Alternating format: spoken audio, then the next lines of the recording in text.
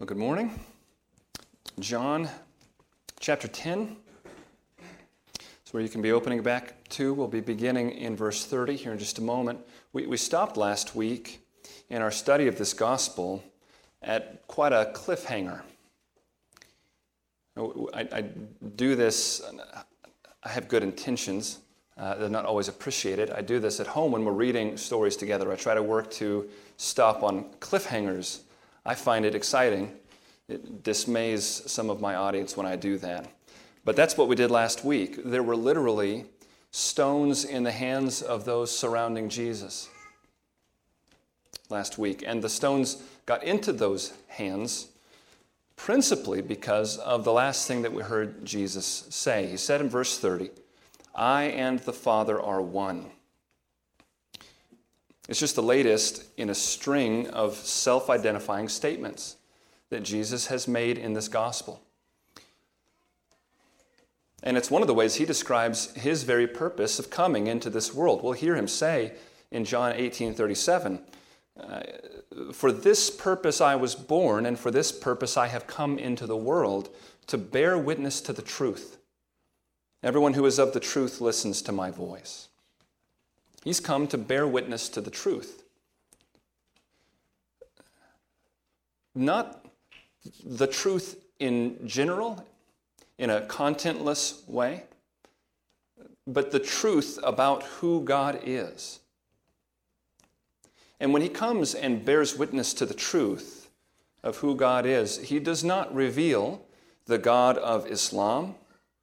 He does not reveal some false god. He reveals the true God, which means Jesus reveals the triune God as he reveals God. There is no other God for him to reveal to us.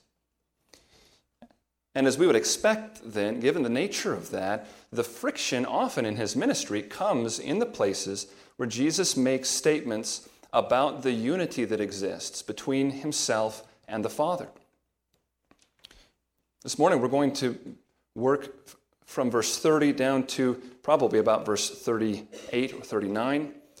And while there is more in this portion than just statements about Jesus' relationship to the Father, nonetheless, very little can be understood here without carefully considering the actual picture that Jesus is giving us here and has been giving us of himself. So all that to say, we're going to do three things this morning together. The first thing that we'll do is to step back for a few minutes and try to get a wide-angle view of the picture that John's gospel is giving to us of our triune God. And that will help us, I think, to do the last two things this morning, which will both involve hearing Jesus reply in these verses to their accusation, which we're about to hear them say. When they say to him, "You are making yourself out to be God." This is what he's accused of this morning, and that's what he'll respond to. So let's begin by reading. I'd like to read verse 30 down to verse 42. I'll be reading from the English Standard Version. If you're able, please stand with me for the reading of God's Word.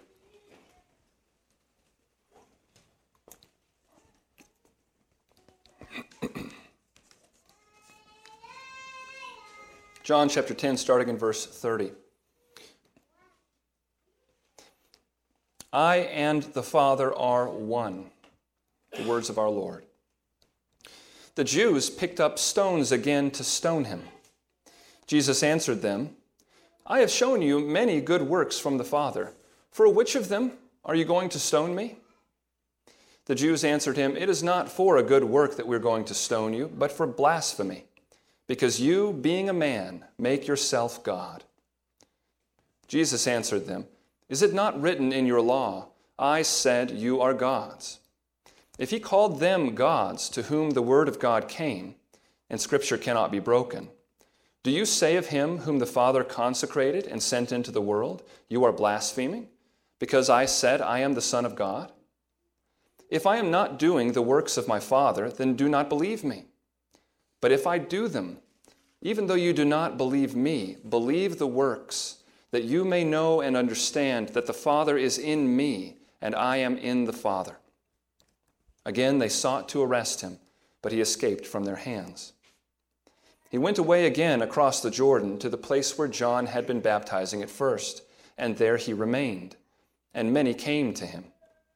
And they said, "John did no sign, but everything that John said about this man was true."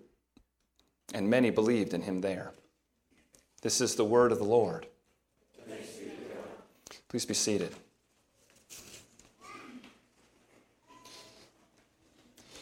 A lot to do in this passage, can you tell? The first task for us this morning is to do some remembering and some looking ahead. We want to remember some of what we've already heard Jesus say and listen ahead to the way he's going to continue to do what he's doing as he's revealing God to us. And I want to draw your attention to just 3 details for this point. First, remember, already by this time, Jesus has claimed the divine name to himself. And he's done it more than once. He's done it at a point in a way that was capable of being misunderstood. And it was misunderstood. I'm reminding us of what we saw in chapter 8 of John's Gospel. He said in 8:24, "Unless you believe that I am, you will die in your sins." There's the divine name, taken by Jesus, claimed for himself. But they didn't seek to stone him right that second because they misunderstood him. They assumed perhaps that there might be some other meaning behind his words there. But by the end of that chapter, the end of chapter 8, you remember that he clarifies what he meant there. The end of the chapter, we hear him say this, "Before Abraham was, I am." And he said at that time in a way that really could not be misunderstood. And it wasn't, because they picked up stones to stone him. So in revealing God to us, one thing to remember is that Jesus has already revealed the divine name of God, Yahweh of the Old Testament, and has claimed it as his name. Another detail, Jesus has claimed and has performed works that God does in the Old Testament and that only God can do. You remember the places where he has done this? You remember John 6, we saw Jesus literally tread upon the waves of the sea? When the Old Testament told the Jews that God is the one who treads upon the waves of the sea? Over and over again, we find him saying and doing things that have been ascribed to God, and really many of them that can only be explained as actions of God. Over and over, the Scriptures told God's people about God's rescue, the salvation that he was going to bring to his people, giving bread for life, giving water, bringing miraculous healings that the world had never seen before. And Jesus has said, me, me, me, me, throughout this gospel. He's performed and pointed to works that only God can have ascribed to him. Another detail that we've seen is that Jesus, we've heard him describe a union with God. And this is getting into what we're hearing him say in our text this morning. He has spoken in terms of having a union with God that goes way beyond what any creature would be able to say. One of the ways he's done that in particular has been with his use of a unique father-son relationship, particularly in terms of the work that the Father does and that he is doing. As he speaks of working with the Father, doing the Father's works, he speaks of a relationship that for his hearers was unmistakable as a claim of equality. Remember, the first time that we hear them recognize a claim to equality with God was in John 5:18. And it's a response to what he said in verse 17, which was, "My Father is working until now, and I am working." And what we noticed back then is that what Jesus is doing is he is speaking of an actual father-son relationship. There were small places in the Old Testament where, especially Israel as a nation, could dare to speak of God as Father to them. But they would never have spoken in this kind of a personal, direct father-son relationship kind of way. And Jesus does. He's depicting the kind of situation that was absolutely prevalent in their society, which is this is how a boy grows up to do his work. He works alongside his father. He does the works of his father.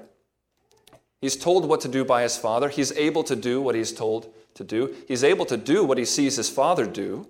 He does it with the authority of his father. All of that picture implies a reality of equality that can exist between them. And his hearers understood that right away, and they objected. You're claiming, by speaking of your work and the Father's work like this, you're claiming to be equal to God. He's done it again now with an unprecedented statement of union when he said last week, I and the Father are one. And what I want us to look ahead to is that he's going to go even further in John 14. Would you turn ahead for just a moment to John 14 and find verse 8?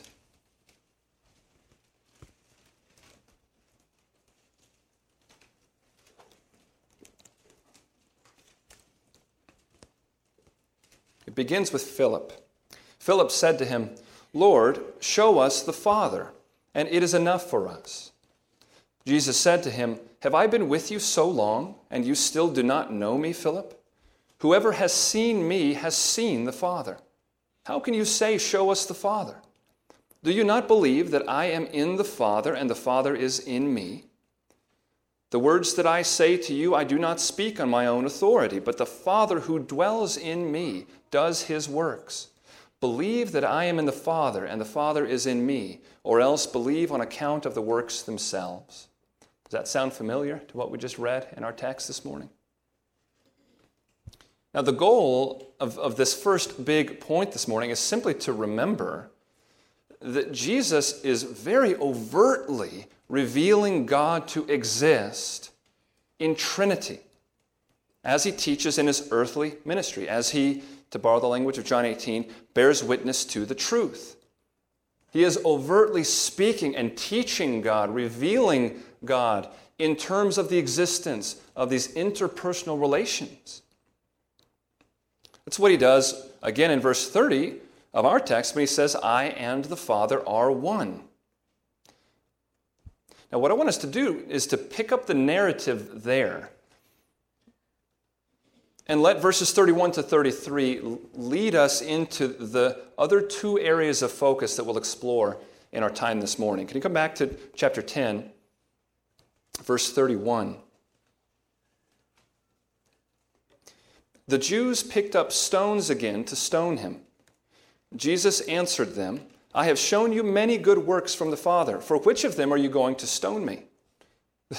The Jews answered him, It is not for a good work that we are going to stone you, but for blasphemy, because you, being a man, make yourself God. I absolutely love the question that Jesus asks them there as they're looking for the right size and shape of stone to gather. I love the control that you hear in his voice as he just calmly asks them this question. I mean, essentially, a sarcastic question, almost. I'm confused. I've shown you many good works from the Father. So could you clarify for me, please? Which one of them was it again that you're going to stone me for here? And it's the present tense. Which one of them are you stoning me for? Again, just so I'm clear. And his question succeeds. They pause in order to clarify, don't they? They don't want to be misrepresented. And they clarify that his works are not a factor at all in their decision to stone him. And it's interesting that they, even here, don't deny that his works have been good. That's a word that speaks to nobility, to praiseworthiness. They know what he has done, and they know that what he has done are works of goodness. Instead, they clarify that they feel the need to stone him because of blasphemy. The charge is in verse 33. You, being a man, make yourself God. But that's what he replies to now. His reply starts in verse 34, and it has two components to it. These are the last two areas that we'll spend our time this morning looking into. They are not easy. It's very good that the Lord gives us time like this together this morning to walk through passages like these. This is a kindness of the Lord to his people. We need to notice as we begin, here's one thing I hope you notice right away, and that is, do you notice that Jesus does not deny their accusation? You being a man, make yourself out to be God. If someone accused you this morning of making yourself out to be God, I would hope and expect that you could and would very easily clear up that confusion. There would be some simple things you could say to clear that one right up. It's like when John, the John who wrote this, starts in Revelation 22 to bow down to the angel that is revealing these things to him because he is so blown away. It's the same word as what the blind man just did to Jesus, by the way, at the end of John 9, bows down for worship. John does that, and that angel clears that up very quickly. He stops him, and he says, don't do that. I'm a fellow servant alongside of you. Don't worship me. Worship God. Jesus didn't stop the blind man from bowing down to him in chapter 9, and he doesn't deny the charge here when they give it. Instead, he does two things. One thing he does, the first thing we see him do, is he questions the scriptural basis for their charge of blasphemy. He challenges the key premise in their argument. This scriptural charge of blasphemy. Look at verse 34, verses 34 to 36. This is the first thing Jesus does in answering them, and it's very interesting. Jesus answered them, "Is it not written in your law, I said you are gods? If he called them gods to whom the word of God came, and scripture cannot be broken, do you say of him whom the Father consecrated and sent into the world, you are blaspheming, because I said I am the Son of God?" He's directly quoting here exactly from Psalm 82. And very likely the point that he's intending to make, and they do this often, we see it in many places in the New Testament, someone will quote the Old Testament, a very small piece, and it's clear in what they proceed to say that they didn't do that just to bring to mind that exact statement, but to bring to mind the context that that statement is in. It seems clear that that's what he's doing here. And what that means is that Jesus' point he's making here is probably going to depend a great deal on what the point of Psalm 82 was. And that creates for us kind of a large difficulty. Because in going to Psalm 82, it drops us right into the middle of a big interpretive debate there in Psalm 82. Turn over there. Let's look at this a little bit. We'll start in verse 1. Here's the question. Is Psalm 82 talking about heavenly beings or human beings? The question comes up because of verse 1, and what you decide to think is going to determine a lot of what you think is happening in the rest of this psalm. What Jesus quotes is verse 6 of that psalm, Psalm 82. You can see it down there. But look at verse 1. I'll read from the ESV, and it translates this very well. It says, "God has taken his place in the divine council. In the midst of the gods, he holds judgment." Now, the word there for divine counsel, the word there for gods, is the common Old Testament word for God and divine, Elohim. So the ESV is putting it that way, taking this to be a description of God addressing a group of heavenly beings and proceeding to hold them under judgment. You can see what comes next. The problem is that that's not the only way that those words have been taken. Some will argue, and they may be right, that the Old Testament will use that word, God, Elohim, to refer to humans to whom have been delegated high authority on earth. So if you think that's what he's doing, then what he's doing is he's condemning the rulers, the judges of the nation of Israel. So the New American Standard translates it very differently. If you have an NASB, it'll say this: God takes his stand in his own congregation. He judges in the midst of the rulers. Two different ways to go. The choice that you make could result in one of two different points for Jesus to be making in our text. Do you see the potential problem?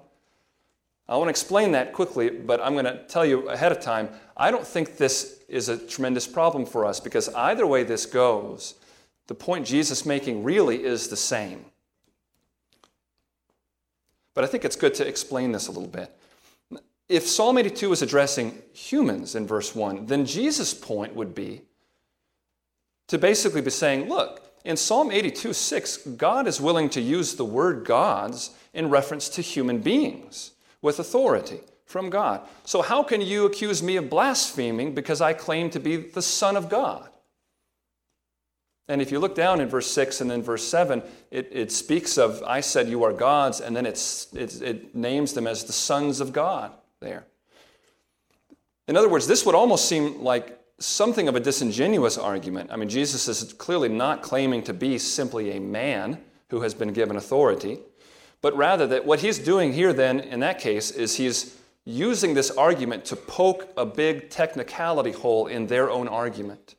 He's creating hesitation on the part of these guys who have stones in their hands. And he's saying, are you sure you really even understand your own scriptures and the way that God uses these titles and grants this authority? If Psalm 82 is addressing heavenly beings, then Jesus' point might be a little different. He might be saying, look, God made clear in Psalm 82 that there have been heavenly beings to whom God granted authority and called sons of the Most High in verse 6. The place I am claiming to have come from the Father, to have come from above, from the Father, I'm claiming to be one who existed at that time in this heavenly council. Now again, even in that interpretation, it winds up being almost the same thing, because just as Jesus is clearly not claiming to be just a man with some authority, he's also not claiming to be a mere heavenly being among others, who is in that sense called one of the sons of God. He is claiming a unique son relationship to the Father. So I think, that's all we'll say about that. I think we might be able to circumvent that Psalm 82 debate by simply noticing that Jesus is giving them a reason to doubt their whole understanding about the way divine authority works. They think that he has made a claim that he has no right to or authority to. And his appeal to Psalm 82 is challenging their very understanding of the ways of the Father in terms of how he might grant or bestow authority. Now, notice too, as we've said, that while they have accused him of making himself God, and his Psalm 82 appeal does point out some sort of distinction. Verse 6 said, I said, you are gods. There's an I, you, subject, object there. So him appealing to Psalm 82 does speak of a distinction between himself and the Father, doesn't it? It's important that we notice that it does that. Jesus is maintaining a personal distinction with the Father. Just like we saw in John 1:1. In the beginning was the Word, and the Word was with God. Speaking of God as the Father, it went out of its way to proclaim that the Word he's speaking of is not identical to the Father in person. However, Jesus' reply here also does not deny the charge they've given of a special kind of unity with the Father. And again, this is John 1:1. In the beginning was the Word, and the Word was with God, and the Word was God. And we had a lot to say. That was quite a long time ago, John 1:1, wasn't it? But it's amazing the way that John holds up to us from the very beginning of his gospel the existence of both unity and diversity in the Godhead. So the Psalm 82 reference suggests to Jesus' hearers that there might indeed be a way for one to claim God's very authority while also not claiming to be the Father. Now, does that clear all of that up just as clear as can be? Probably not. Let's add in the third thing that Jesus is doing here. I think this does go much farther in clearing up even the argument Jesus is making here. So hold on to what we've said and add to it now. Okay?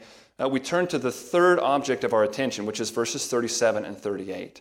Because what Jesus now does is he says things that insist on and even explain the nature of his oneness with the Father. Remember, what we're finding is that Jesus reveals the triune God as he reveals God. There is no other God to reveal. So we would expect him, as he teaches, to come into some statements and claims that we must chew on a little bit and that will have mystery in them. Let's add into this verse 37 and verse 38. Jesus says this, "If I am not doing the works of my Father, then do not believe me. But if I do them, even though you do not believe me, believe the works, that you may know and understand that the Father is in me and I am in the Father." We could come at this with a question. What is Jesus claiming of himself? We have to remember he is interacting with monotheistic Jews. In claiming a union with God to a group of monotheistic Jews, what might that sound like? Is he claiming to be the Heavenly Father? He's not. What about what we've already read from him in John 14? If you've seen me, you've seen the Father. Is he claiming to be the Father? He is not. What he's doing in his revelation of the one true God is he's explaining the nature of and the existence of personal relationships within this one true God. He is revealing that there are, here's a big word that we've used historically, eternal Trinitarian relations. This is what he's revealing to us. What does verse 38 say that he wants them to understand? He puts it this way, so that you may know and understand, quote, that the Father is in me and I am in the Father. That's what Jesus is working to reveal to them. It's a statement that the church has confessed as mutual indwelling. The persons of the Trinity mutually co-inhere in one another. Now, can you tell, if we wanted to, we could do a deep dive on this morning? We are not going to do that. And this is far from the end of what Jesus is going to teach us about the Trinity as we go through John. So what we seek to do this morning is to, in the pool that is our understanding of our God, and it is very much a pool like the pools I grew up going to that so kindly start with a baby area and slowly have a decline. They don't just go off. It's not one big deep end. In that pool of our understanding of our God, he is leading us here in studying this portion of his word to walk a little bit deeper into that pool. And so we'll do that. And in other times later in John, we'll do that again on this same topic. I'm thankful that we get to step deeper together, and we don't have to try to step deeper by ourselves. What I want us to have in mind clearly this morning is that something that we said last week explains why Jesus, as the one who has been sent to bring us to God and to bring God's rescue to us, why Jesus, in bearing witness to the truth, must reveal the triune God in his doing so. What we said last week is that his coming has made one thing very clear. If sinful men and women are going to have any hope at all, it's going to require nothing less than God himself coming to rescue us. But when he does that, when God moves in time to act outside of himself, those actions are reflections of the life of God inside himself. So, for example, the Son is the Son and not the Father. The Son is eternally begotten of the Father. It's been called the exegesis of the Father. John 1:18, what we just read before we began. No one has seen God at any time. The only begotten God who is in the bosom of the Father, he has made him known to us. He has explained him to us. He has exegeted him to us. The Son is eternally begotten from the Father. So that when the true God goes on mission, it comes to us in the form of the Father sending the Son to present and reveal God. This speaks to the very nature of the relations between the persons. The Son does not send the Father anywhere. The Father sends the Son. The Father is never said to obey the Son. The Son obeys the Father. These are descriptions of the nature of the relations within the Godhead. And they play themselves out in time and space as God chooses to act. He steps towards sinners to save. What does it look like? Here comes the Son from the Father to rescue. We could maybe say it another way as well, thinking historically. God's people could know and trust God as non-confessing Trinitarians when redemption was just a thing promised. But because redemption required a coming of God himself, which means the divine Son entering the scene, when redemption is accomplished, his people could not thereafter remain non-consciously Trinitarian. Because we cannot make sense of, trust in, Jesus Christ's work without appreciating his divine nature. To save us, God must make confessing Trinitarians out of us, because this is exactly what he is showing us as he comes to rescue. So we will look, as the people of God, we will look upon our Savior, like Thomas did in John 20, and we will say, "My Lord and my God." This will be the result of God's work in redemption through his Son. It is a revelation of God. Now, I want to suggest to you, if you're finding much of this Trinitarian talk and description difficult, I want to suggest to you that what we find in verses 37 and 38 is a statement of sympathy from our Lord. Look again at what he says there. Verse 37, "If I am not doing the works of my Father, then do not believe me. But if I do them, even though you do not believe me, believe the works, that you may know and understand that the Father is in me and I am in the Father." I think this is incredibly helpful and kind of our Lord, what he says here, because essentially what he's doing is he's coaching us as to how on earth how are we going to get there. You're revealing a great mystery to us in revealing the interpersonal relations of the triune God. How are we supposed to proceed in this? And Jesus is very kindly, sympathetically coaching us as to how this is to happen. How did the church come to recognize and confess the Trinity, the triune God? Well, we searched the testimony of the Scriptures that God has given. We took it all in. We took in not just the clear statements of Jesus' divinity. We took those in. About 5 places in John 1, John 8:58, Colossians 1:15, 2 Peter 1:1, Titus 2:13, Revelation 1:8, Revelation 22:13, on and on and on. We took those in, but we also took in the picture of Jesus Christ, his words, his deeds, and we said, what must this mean? What did he claim about himself? What is the necessary conclusion from his person and his work? When Jesus says in verse 38, "If I do the works of the Father, even though you do not believe me, believe the works," he's not saying, believe my works instead of my words. He's saying, look at what you have been shown very kindly. The works are going to lead you, if you will let them. They're going to lead you to an inescapable conclusion. Leon Morris said something to this effect very well. He said, Jesus is looking for them to have a moment of insight and then to remain permanently in the knowledge that that moment has brought them. The knowledge to which a right perception of the works would bring them is that of the mutual indwelling of the Father and the Son.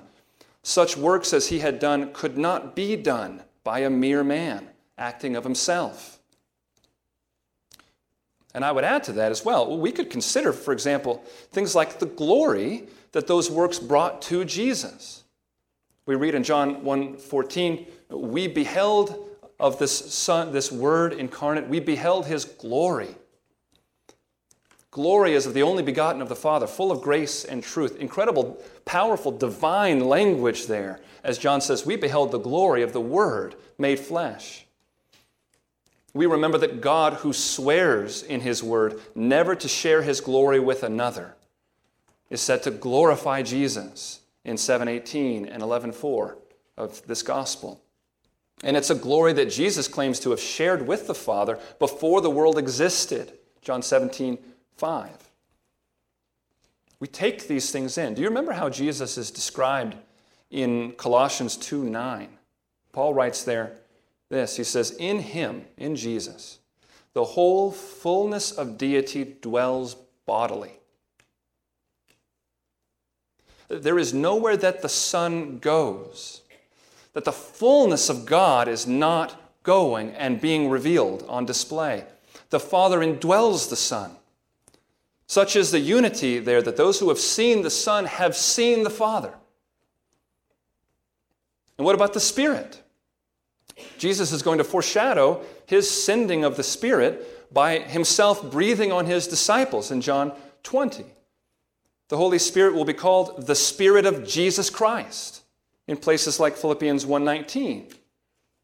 And we'll read in Acts 16:7 this fascinating statement. They were trying to go into Bithynia, and the Spirit of Jesus did not permit them. The Spirit will be sent by Jesus, as we're told again and again. But we're also told that he is sent by the Father, John 14:26. And then this mutual sending will be spoken of almost interchangeably in John 15:26. But when the Helper comes, whom I will send you from the Father, the Spirit of truth, who proceeds from the Father, he will bear witness about me. Proceeds from the Father. But how does he foreshadow the coming of the Spirit? By personally himself breathing on his disciples. This is the unity. This is the dance that we see between the persons of the one triune God. And this is the picture that Jesus is revealing to us as he reveals and leads us to God. Let me read again Colossians 2:9. In him the whole fullness of deity dwells bodily. My friends, this is Jesus Christ.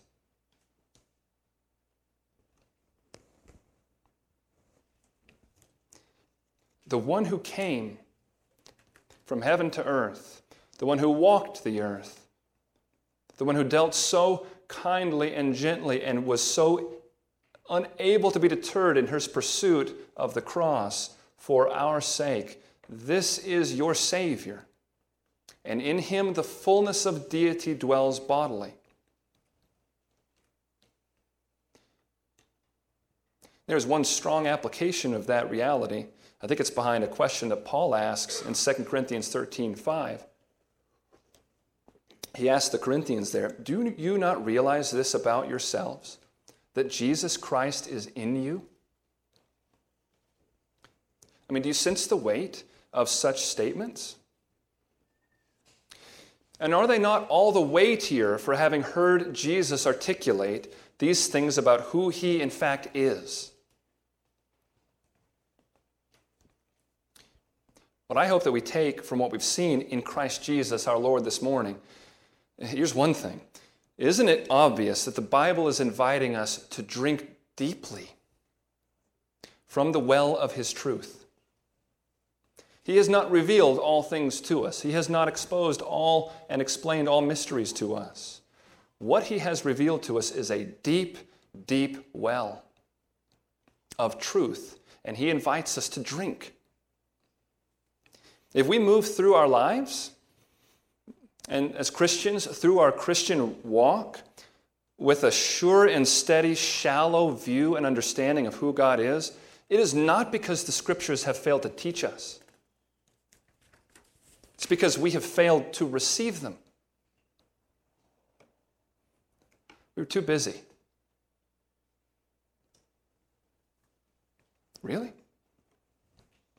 But it's when we've come to recognize the Scriptures for the absolute cannonball I mean, the glimpse into the very things of God that the Scriptures are, that the Scriptures become something that we have a hunger for. As we perceive, this is a deep, deep well of God's revelation to us of truth, and a well that we have access to, and that we're called to pursue Him through. I'd suggest one other meaningful application of the truths that we're starting to see here as Christ reveals them to us. And that is that the deep communion that's described here between the Father and the Son becomes our Lord's very prayer for us as well.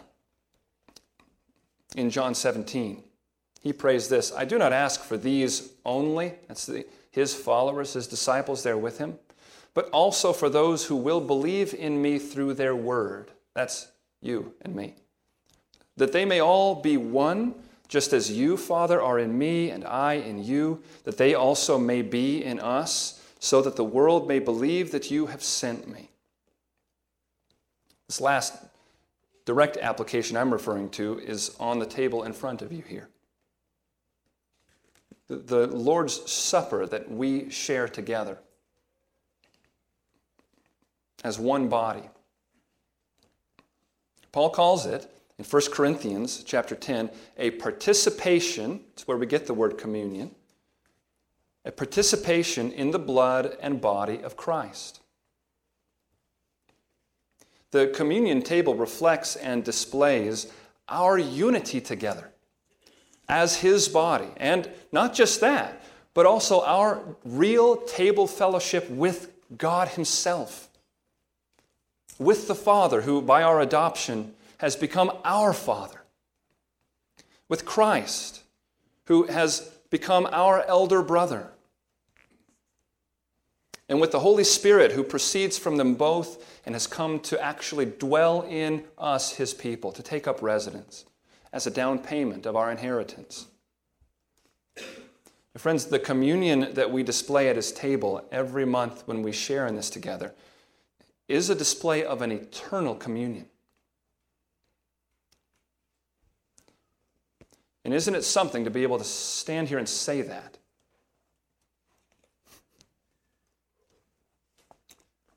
I mean, think of what that means. We're saying that while living and breathing in a world where nothing will last,